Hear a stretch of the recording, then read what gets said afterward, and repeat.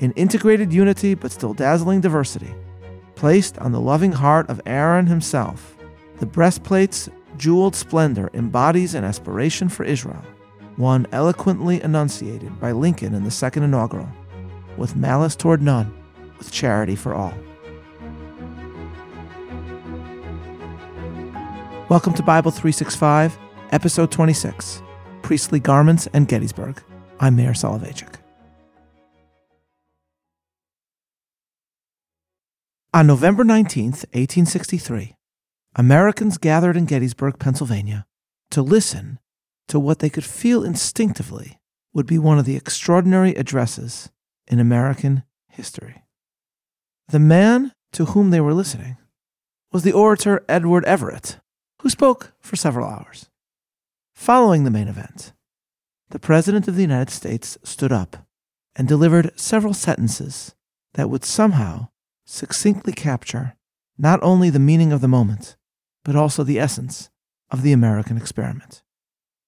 But how exactly did he say it, and what exactly did he say? The answer tells us something profound, not only about Lincoln, but about the political perspective of the Bible itself.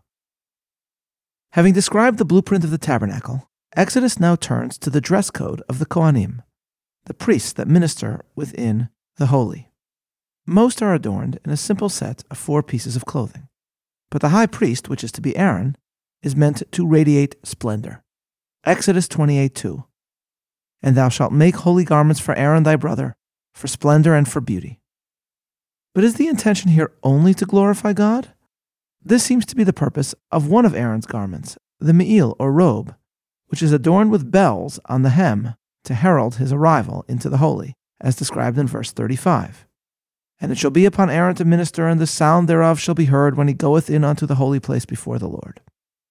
But when we examine the other garments, a political theme also introduces itself.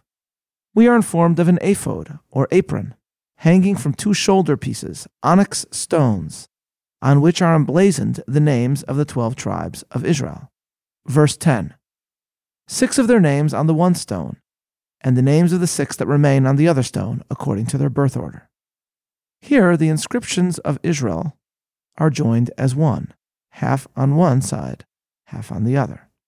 But also attached to these stones, covering the chest, the heart of the high priest, is the choshen, the breastplate, displaying 12 different individual gems, each engraved with a tribal name.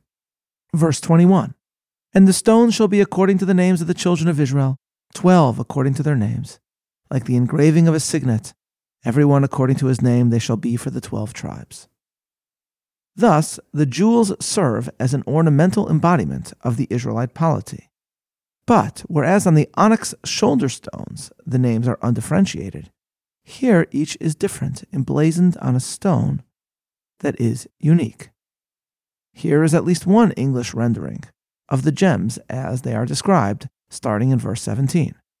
And thou shalt set in it settings of stones, 4 rows of stones. A row of ruby, topaz, and crystal shall be the first. And the second, a red garnet, a sapphire, and an emerald. And the third, a jacinth, an agate, and an amethyst. And the 4th row, a beryl, an onyx, and a jasper.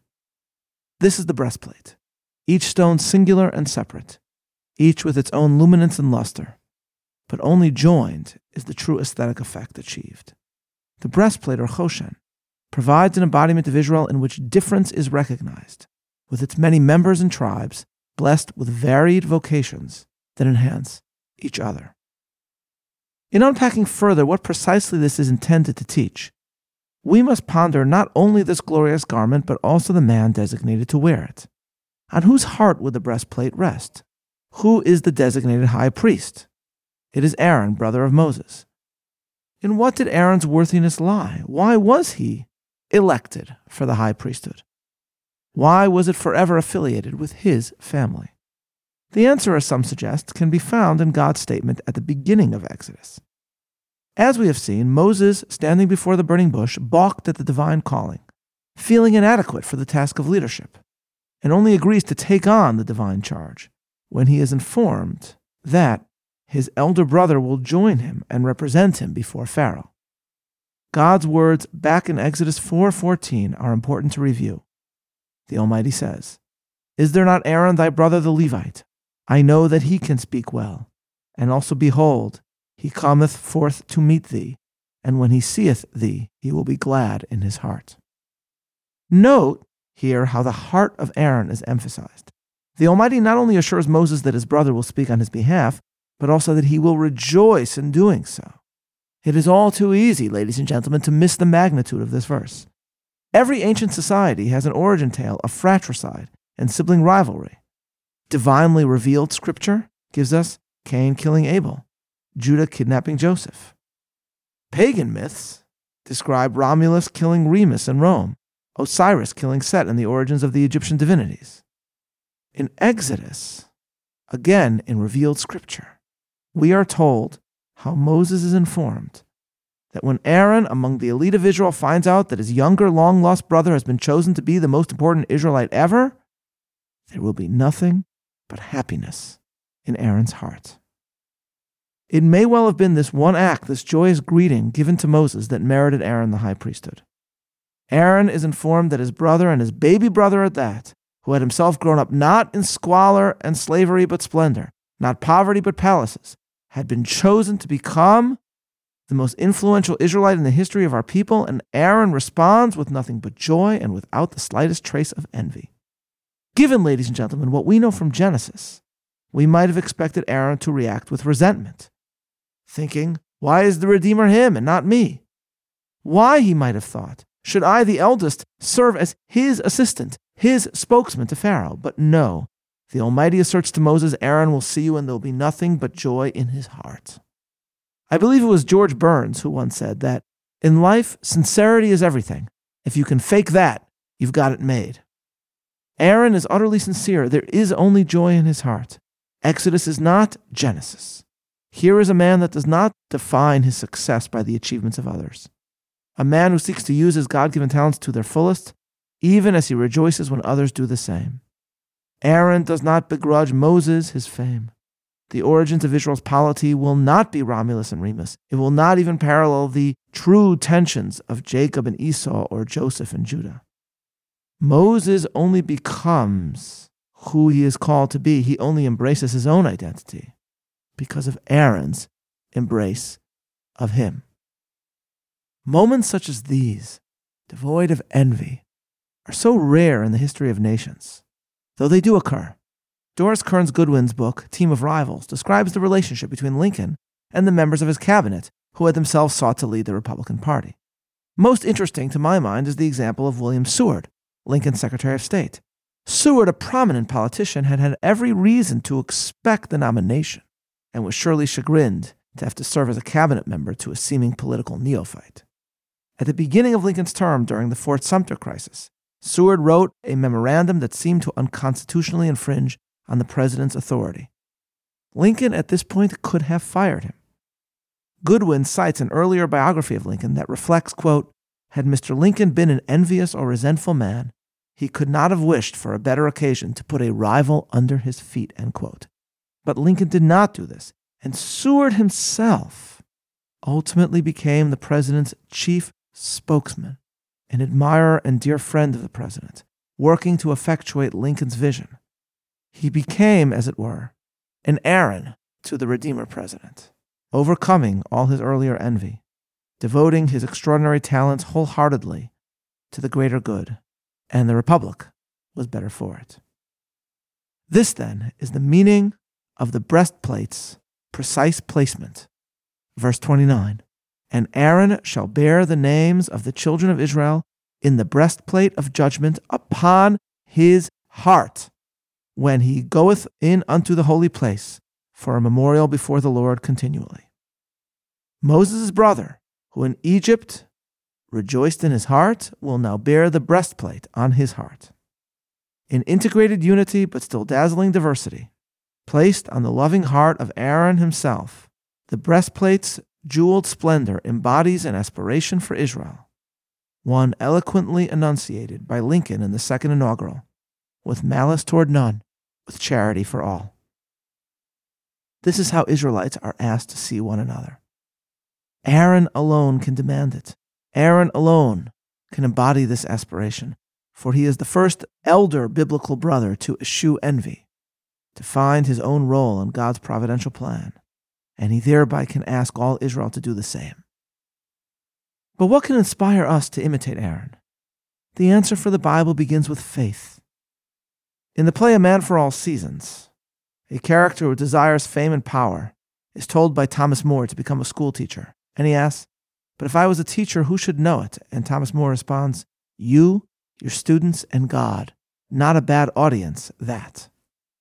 Envy, as the medieval Jewish exegete Abraham Ibn Ezra argues, is ultimately a lack of faith because it reflects a focus on what others have rather than a focus on living meaningfully one's own life on behalf of the audience that truly matters most. One must believe in a providential plan before one seeks one's own part to play within it. And this in turn brings us to another garment of Aaron, one which adorns his head rather than his heart. Exodus 28:36. "And thou shalt make a band of pure gold, and engrave upon it the engraving, Holy unto the Lord." A headband or a crown is worn by the high priest, known as a tzitz. It too radiates splendor, but unlike the breastplate, it bears not the names of Israel's tribes, but rather the ineffable appellation of the Almighty. The breastplate represents the polity. The golden crown of the high priest is a symbol of God's sovereignty. But the latter is worn above the former. And I believe it is Rabbi Joseph Soloveitchik who suggests that this emphasizes the preeminence of the spiritual over the political, not because the political is unimportant, but precisely because it is vital, and therefore its own relationship with the spiritual is so critical.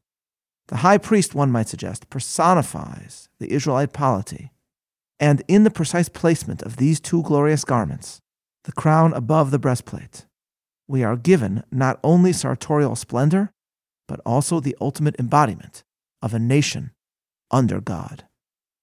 Here we can find an unexpected connection between the priestly garments and Gettysburg. In dedicating the graves of the fallen soldiers, Lincoln declared famously that we here highly resolve that these dead shall not have died in vain, that this nation under God shall have a new birth of freedom, and that government of the people, by the people, for the people, shall not perish from the earth. Two words here, under God, inspire further reflection. The drama of Lincoln's life is that of a man who was once known as the local agnostic, who, caught in the maelstrom of bloodshed that was the Civil War, came to seek theological meaning in the providence of God. Thus, the very opening word of the Gettysburg Address, 80, is intended to evoke the King James Bible, to sound a scriptural note.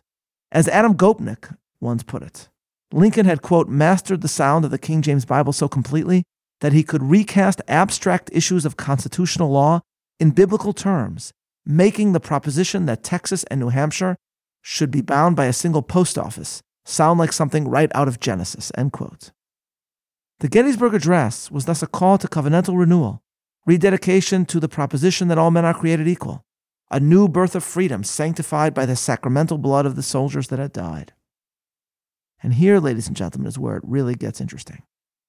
In the drafts of the address written by Lincoln before it was delivered, the words "under God" do not appear in Lincoln's handwriting. But every copy that Lincoln wrote out of the address after that day does contain them.